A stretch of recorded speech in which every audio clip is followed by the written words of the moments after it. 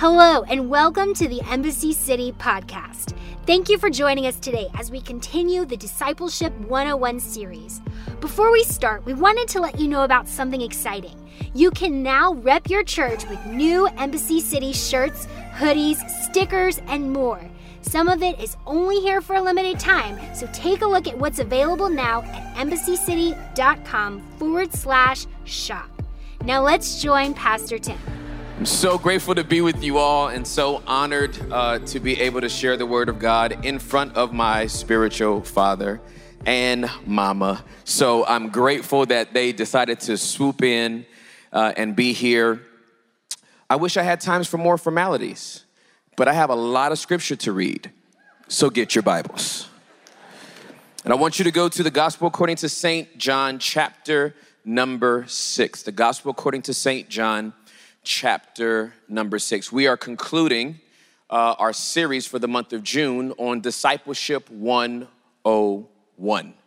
And I feel like there have been some people that have become better disciples of Jesus. You've drawn closer to Jesus. You've received some calibration from Scripture talking about Jesus. And you're ready to go out and be a better disciple overall. Is that anybody besides me? It's good, right? So we're just gonna end strong, all right? This is not like one of those messages that's gonna end like up here. It's gonna end like right there. And I'm aiming straight for your heart on this one, okay? I'm reading 49 verses straight. And you're gonna deal with it. For some of you all that's been slacking on your devotion, this is your catch-up. Gospel according to St. John, chapter number 6, starting at the 22nd verse. I will try to read it with as much inflection and excitement as I can so that you do not get bored. But I need you to hear Jesus' tone as we read this. Just to give you some backdrop, he has just fed at least 5,000 men, not including women and children. He has walked on the water, and now he is on the other side of the lake, picking up from the 22nd verse. Let's go. The next day, I just wanted to set your mind. The next day, the crowd that had stayed on the far shore saw that the disciples had taken the only boat, and they realized Jesus had not gone with them. Several boats from Tiberias landed near the place where the Lord had blessed the bread and the people had eaten. So when the crowd saw that neither Jesus nor his disciples were there, they got into their boats and went across to Capernaum to look for him. They found him on the other side of the lake and asked, "Rabbi, when did you get here?" Jesus replied, "I tell you the truth. You want to be with me because I fed you, not because you understood the miraculous signs." Well, can we just pause? Good morning to you too, Jesus.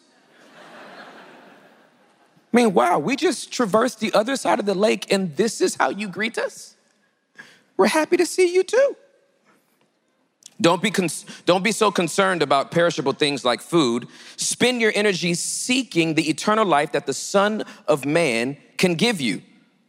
For God the Father has given me the seal of his approval. They replied, "We want to perform God's works too. What should we do?" Jesus told them, "This is the only work God wants from you. Believe in the one he has sent." They answered, "Show us a miraculous sign if you want us to believe. What can you do?" Can we pause? What's with the amnesia? Didn't they just get fed a free lunch yesterday that they didn't know where they came from? They didn't see any food trucks. There was no fish fries, just food and bread just kept coming. How quickly we can forget God's miracles. After all, our ancestors ate manna while they journeyed through the wilderness. The scriptures say Moses gave them bread from heaven to eat. Jesus said, "I tell you the truth. Moses didn't give you bread from heaven, my Father did." Uh-oh. And now he offers you the true bread from heaven. The true bread of God is the one who comes down from heaven and gives life to the world. "Sir," they said, "give us this bread every day." Jesus replied, "I am the bread of life. Whoever comes to me will never be hungry again. Whoever believes in me will never be thirsty. But you haven't believed in me, even though you have seen me. However, those the Father has given me will come to me, and I will never reject them. For I have come down from heaven to do the will of God who sent me, not to do my own will. And this is the will of God, that I should not lose even one of all those he has given me, but that I should raise them up at the last day. For it is my Father's will that all who see his Son and believe in him should have eternal life. I will raise them up at the last day. Then the people began to murmur in disagreement because he had said, I am the bread that came down from heaven? They said, isn't this Jesus, the son of Joseph? We know his daddy and his mama. How can he say, I came down from heaven? But Jesus replied, stop complaining about what I said. I just got to walk that one off real quick. I didn't know you were listening, Jesus. For no one can come to me unless the Father who sent him draws them to me, and at the last day I will raise them up. As it is written in the scriptures, they will all be taught by God. Everyone who listens to the Father and learns from him comes to me. Not that anyone has ever seen the Father, only I, who was sent from God, have seen him. I tell you the truth. Anyone who believes has eternal life. Yes, I am the bread of life. Your ancestors ate manna in the wilderness, but they all died. Anyone who eats the bread from heaven, however, will never die. I am the living bread that came down from heaven. Anyone who eats this bread will live forever. And this bread, which I will offer so the world may live, is my flesh. Then the people began arguing with each other about what he meant. How can this man give us his flesh to eat? They asked. So Jesus said again, let's count. I tell you the truth, unless you eat my flesh, eat the flesh of the Son of Man and drink his blood, you cannot have eternal life within you. But anyone who eats my flesh and drinks my blood has eternal life, and I will raise that person at the last day. For my flesh is true food, and my blood is true drink. Anyone who eats my flesh and drinks my blood remains in me, and I in him. I live because of the living Father who sent me. In the same way, anyone who feeds on me will live because of me. I am the true bread that came down from heaven, and anyone who eats this bread will not die as your ancestors did, even though they ate the manna, but will live forever. He said these things while he was teaching in the synagogue in Capernaum. Many of his disciples said, this is hard to understand. This man just told us to eat him. This is hard to understand. I mean, I usually track with point one of every message, but this one's hard. When point one is eat me. I try to track with my pastor, but wow. When the second point is drink me. I'm not sure I'm sticking around for the third point. How can anyone accept it? Jesus was aware that his disciples were complaining, so he said to them, does this offend you?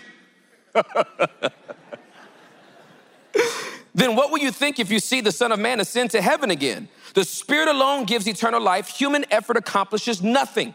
And the very words I have spoken to you are spirit and life, but some of you do not believe. For Jesus knew from the beginning which ones didn't believe, and he knew who would betray him.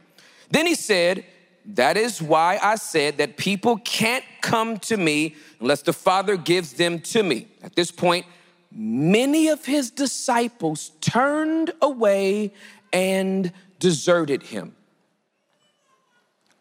Then Jesus turned to the 12 and asked, are you also going to leave? Simon Peter replied, Lord, to whom would we go? You have the words that give eternal life. We believe and we know you are the Holy One of God. Is this not the most amazing response? Check Jesus' answer to this. Then Jesus said, I chose the 12 of you, but one is a devil. Sir, you are having a grumpy day. You are lion and lamb, and today you are more lion than you are lamb. He was speaking of Judas, the son of Simon Iscariot, one of the 12 who would later betray him. Ladies and gentlemen, you survived 49 verses. You should give yourselves a hand.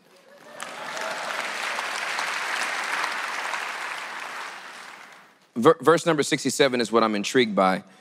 Then Jesus turned to the 12 and asked, are you also going to leave? And this is the question that I think my assignment is to end this discipleship series on. Are you going to leave?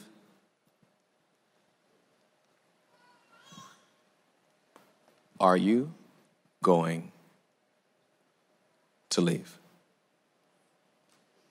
Bow your heads, let's pray over the word, shall we? Holy Spirit, please help us not to leave. Amen.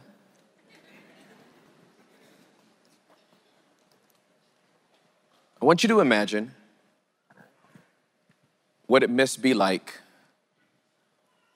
to have devoted your life to Jesus Christ, made the type of commitment that literally alters everything you say, everywhere you go, and all the things that you do. Imagine being so committed to Jesus that no matter where you wind up with him, you never choose to leave him. Over the last month, we've talked about Matthew's perspective, Mark's perspective, Luke's perspective, and now we get a glimpse into John's perspective. The beloved disciple, the one who lived the longest, and the one who had a perspective on all 3.5 years of his earthly ministry recorded in Scripture, not just the last year. Amazing miracles has happened since he's been on this journey with Jesus. Adventures have exploded all around him. In this particular chapter, after this miraculous feeding of over 5,000 people, they get on a boat, and when a storm breaks out, Jesus shows himself faithful to them by walking up to them on the water.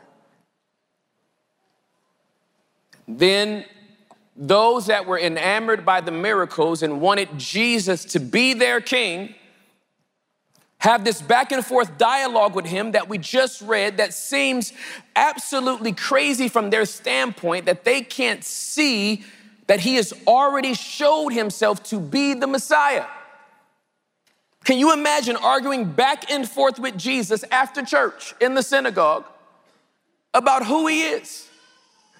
That when he says that he is the manna that comes down from heaven, that it completely goes over your head. And as he begins to zero in on what it is he wants you to know, things start to get awkward. I want your signs. I want your miracles. I want to hear what you have to say. Please tell me whatever you want me to do, we will do it.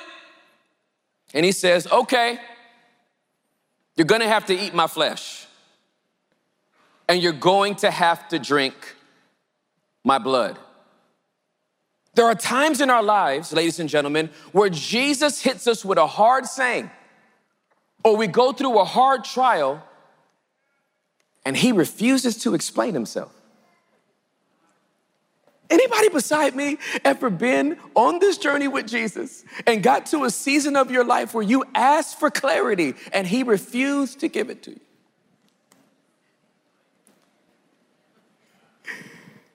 Anybody had the Lord tell you to do something and you were like, you cannot be talking to me. You know who I was when you called me, sir. You know that's not what I do. You need to call my sister Shelly because she's sweeter than I am.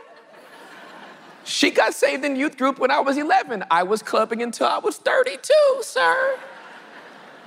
You can't be talking to me. He gives them a hard saying and refuses to elaborate. He makes them wrestle with it. Makes them wrestle with the feelings they have about what he has said. He overhears their disgust, their repulsiveness, their confusion about what he is saying. Does he literally mean he wants us to eat him? This is not biblical. This is not, I gave up my life for you, but sir, eating you seems a bit excessive. Drinking you, I'm not gonna be able to do this. And he just sits there. Refusing to elaborate, refusing to clear himself up. No preacher in America would leave this much tension in a room. We would disclaim 4 or 5 times. Now stay with me now. Hey, I'm about to give you a point, but hey, before you leave, don't leave. I'm gonna break it down. Just stay to the end, because I promise I'll fix it. No, Jesus is unlike American preachers. Jesus tosses out a grenade and lets it blow up. And just smiles at you. Praise the Lord. What are you gonna do with what I just said? He says it. They all turn around and like, what does he mean by that? Then he says it again 5 times. You're talking about being obnoxious. It's one thing to hear. Point number 1 is eat my flesh. Point number 2 is drink my blood. Just want to reiterate, point number 1 is eat my flesh, and point number 2 is drink my blood. Don't know if you heard me, but point number 1 is eat my flesh. Point number 2, gulp it down.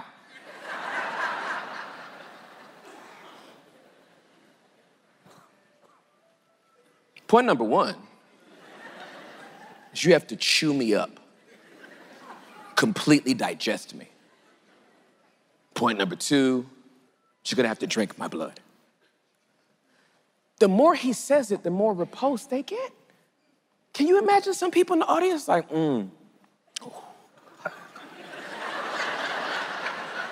Because I have a very vivid imagination, so I see everything people say. And sometimes people describe stuff and I'm like, no, and the conversation's over. I didn't think you were gonna say what you just said, and now I'm repulsed.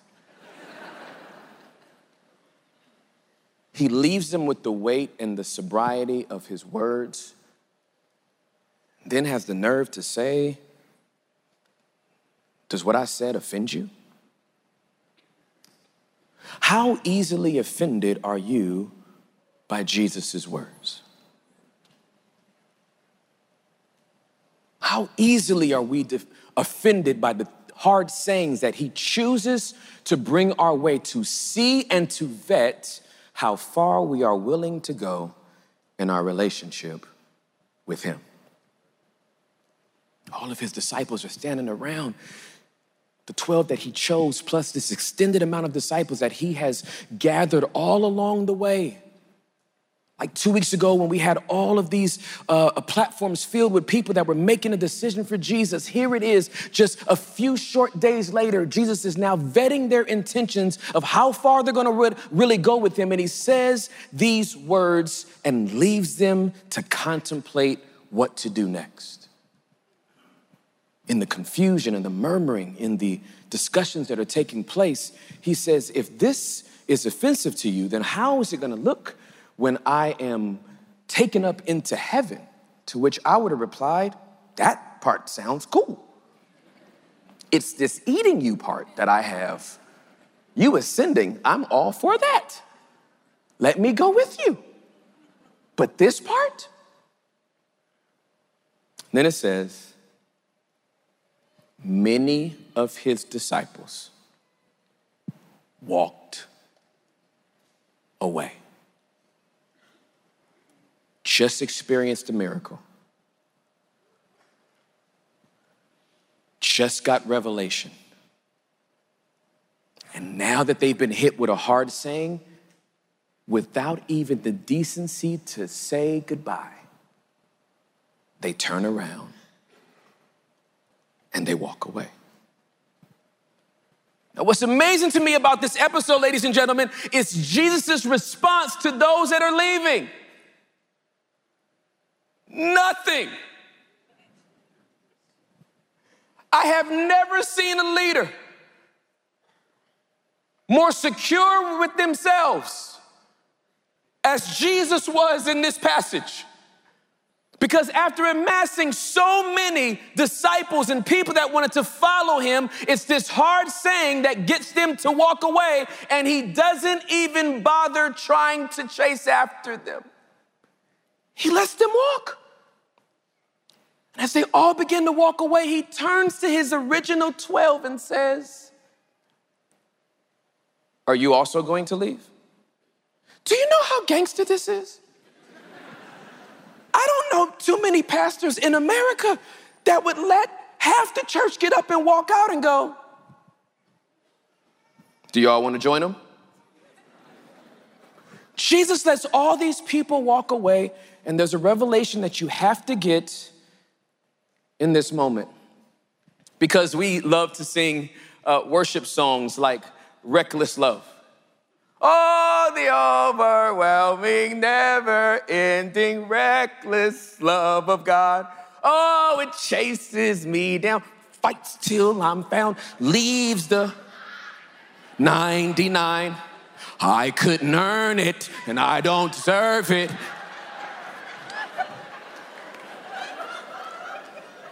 Here's what you must understand about that song. It is accurate if you're talking about someone who is lost.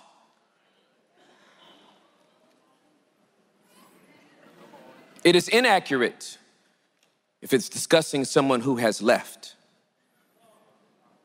I submit to you, ladies and gentlemen, that Jesus will always leave the 99 to go after who is lost, but he will never leave the 99 to go after who left.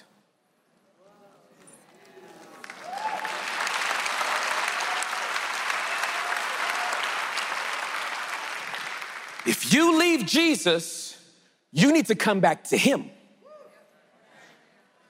He's not gonna chase after you. The story of the prodigal son supports this fact. When the prodigal son took his inheritance and walked out the door, his daddy did not chase him. He did not send a rescue crew after him. He waited on the porch. He knows where I live. And if you leave, this is the address you need to come back to, if you come back to your senses. But I'm not coming there after you because I didn't leave you. You left me. Jesus sees all of these disciples walk away, and then he turns to his original 12 and he says, "Do y'all want to join him?" And Peter gives this incredible answer. And this is the answer that you need to have if you're gonna answer this same question. Are you going to leave?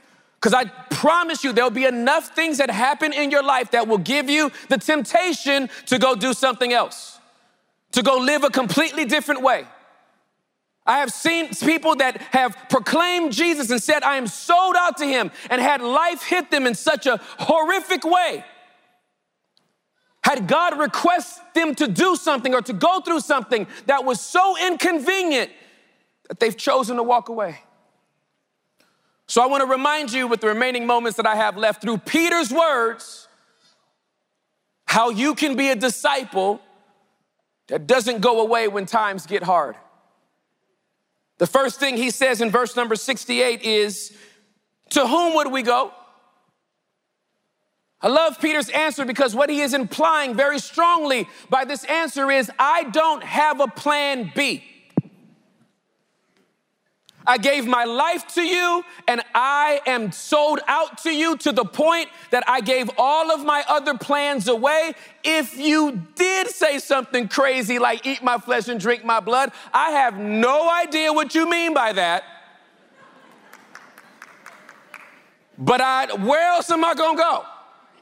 I mean, at the end of the day, sir, if you think I need to eat your flesh, sounds difficult.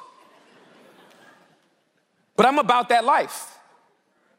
I'm not leaving my relationship with you just because I don't understand what you said. I'm not relinquishing my relationship with you because the season I'm in is inconvenient for me. I am not leaving my relationship with you when times get hard. I will never leave my relationship with you, even in the darkest storms of my life. I don't care what is going on in and around me. I don't have a plan B.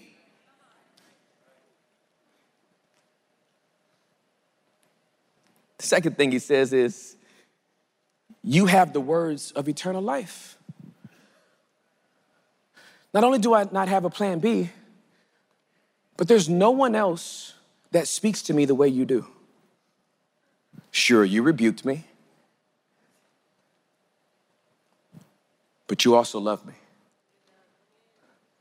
You corrected me, but you also kept me. You put me in some scary situations, but you also gave me the strength to overcome every weakness that I had. You have the only words that give eternal life. There's nowhere else that I want to be, and there's no other voice I want speaking to me. I'll never forget in 2004 when my brother died in a car accident. That was my hard saying. That was my hard season. I had never gone through anything as devastating as that. And I remember being upset with the Lord. And here's what I found out about God during that time. He's not petty. I mean, I cried and I yelled and I blamed God, and I'm like, what are you even doing? I'm out here preaching for you, and this is the thanks I get? I threw a full-blown tantrum. And God said, are you gonna leave? Well, I mean, no. Just saying. Sir, ooh. It's just a little, you know what I'm saying? Like, ooh. You're all sovereign and stuff, and you know stuff that I don't. I mean, just don't like the fact, because I like to know stuff a little bit. This is painful. I'm not sure I even want to preach for you anymore. Gonna leave? No. But you understand why I want to.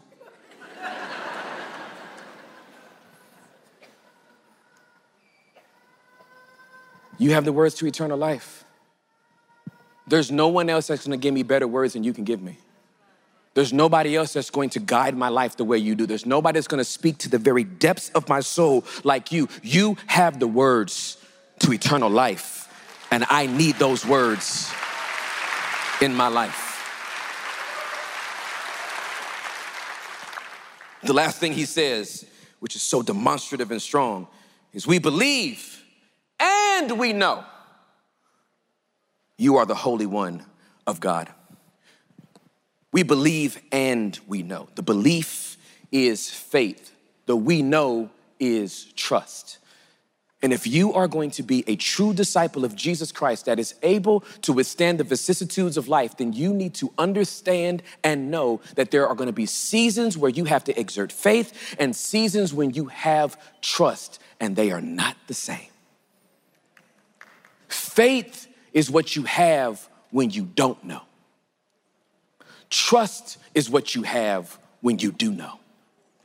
Faith is what you exercise when you have no idea what's going to happen. Trust is when you stand on, when you have empirical data that the same God that delivered me last year is the same God that will deliver me this year. It's the same God that will deliver me next year. I've seen your faithfulness. I've seen your signs and wonders. I know what you're capable of. That's trust. But how many of you know he will never let you get so far in your relationship that all you have is trust? there will be a hard saying.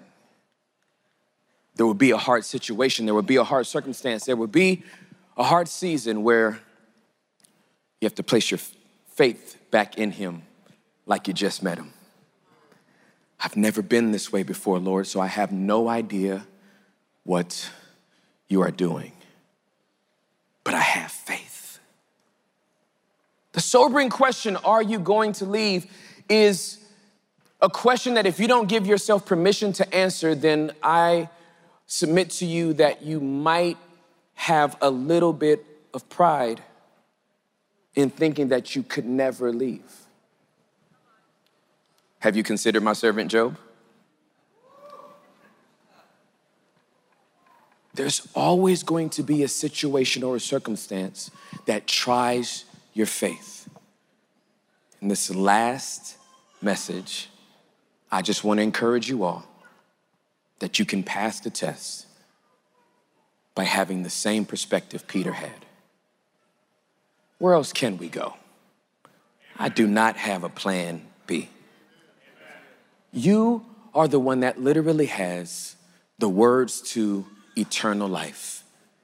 And lastly, we believe and we know that you are the Holy One of God.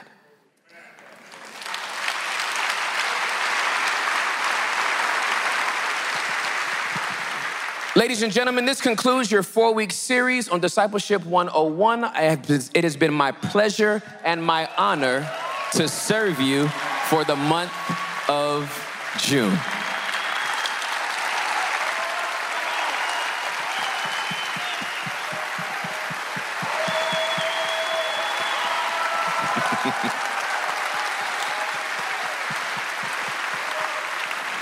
All right, sit down. You know I have to ask a question. Bow your heads, close your eyes. What is the Holy Spirit saying to you? Because while you may not believe that there's any investigating that may have to happen in your heart, there could be a hard saying or something hard that God wants you to do that you may be apprehensive to peek into. I believe that every single person who has made a commitment to be a follower of Jesus Christ and become a disciple has good days and bad days, ups and downs, bright skies and storms. It's not either or, it's always both and. And on the days that it's the hardest, and the seasons that it's the coldest, we must be reassured why we are with him, lest we face the temptation, like so many of his disciples, past and present, to walk away from him when times get hard. So Holy Spirit, I pray that every single person under the sound of my voice that is committed to being a disciple of Jesus Christ can answer this question resolutely. Are we going to leave? May our hearts and our mouths respond with a resounding no. For we are here to stay. In Jesus' name, amen. Thank you for listening today. If this message spoke to you in any way, please subscribe on your favorite podcast app and leave a review too. We would like to connect with you. For past messages, updates, and more, please visit embassycity.com. You can watch live on Sundays and view past messages on our YouTube channel, youtube.com/Embassy City Church. Follow us on Instagram and Facebook at Embassy Irving. If you would like to support more of what we're doing, you can give online at embassycity.com or text Embassy City, all one word, to 77977. We pray you had a great week. Thanks for listening today.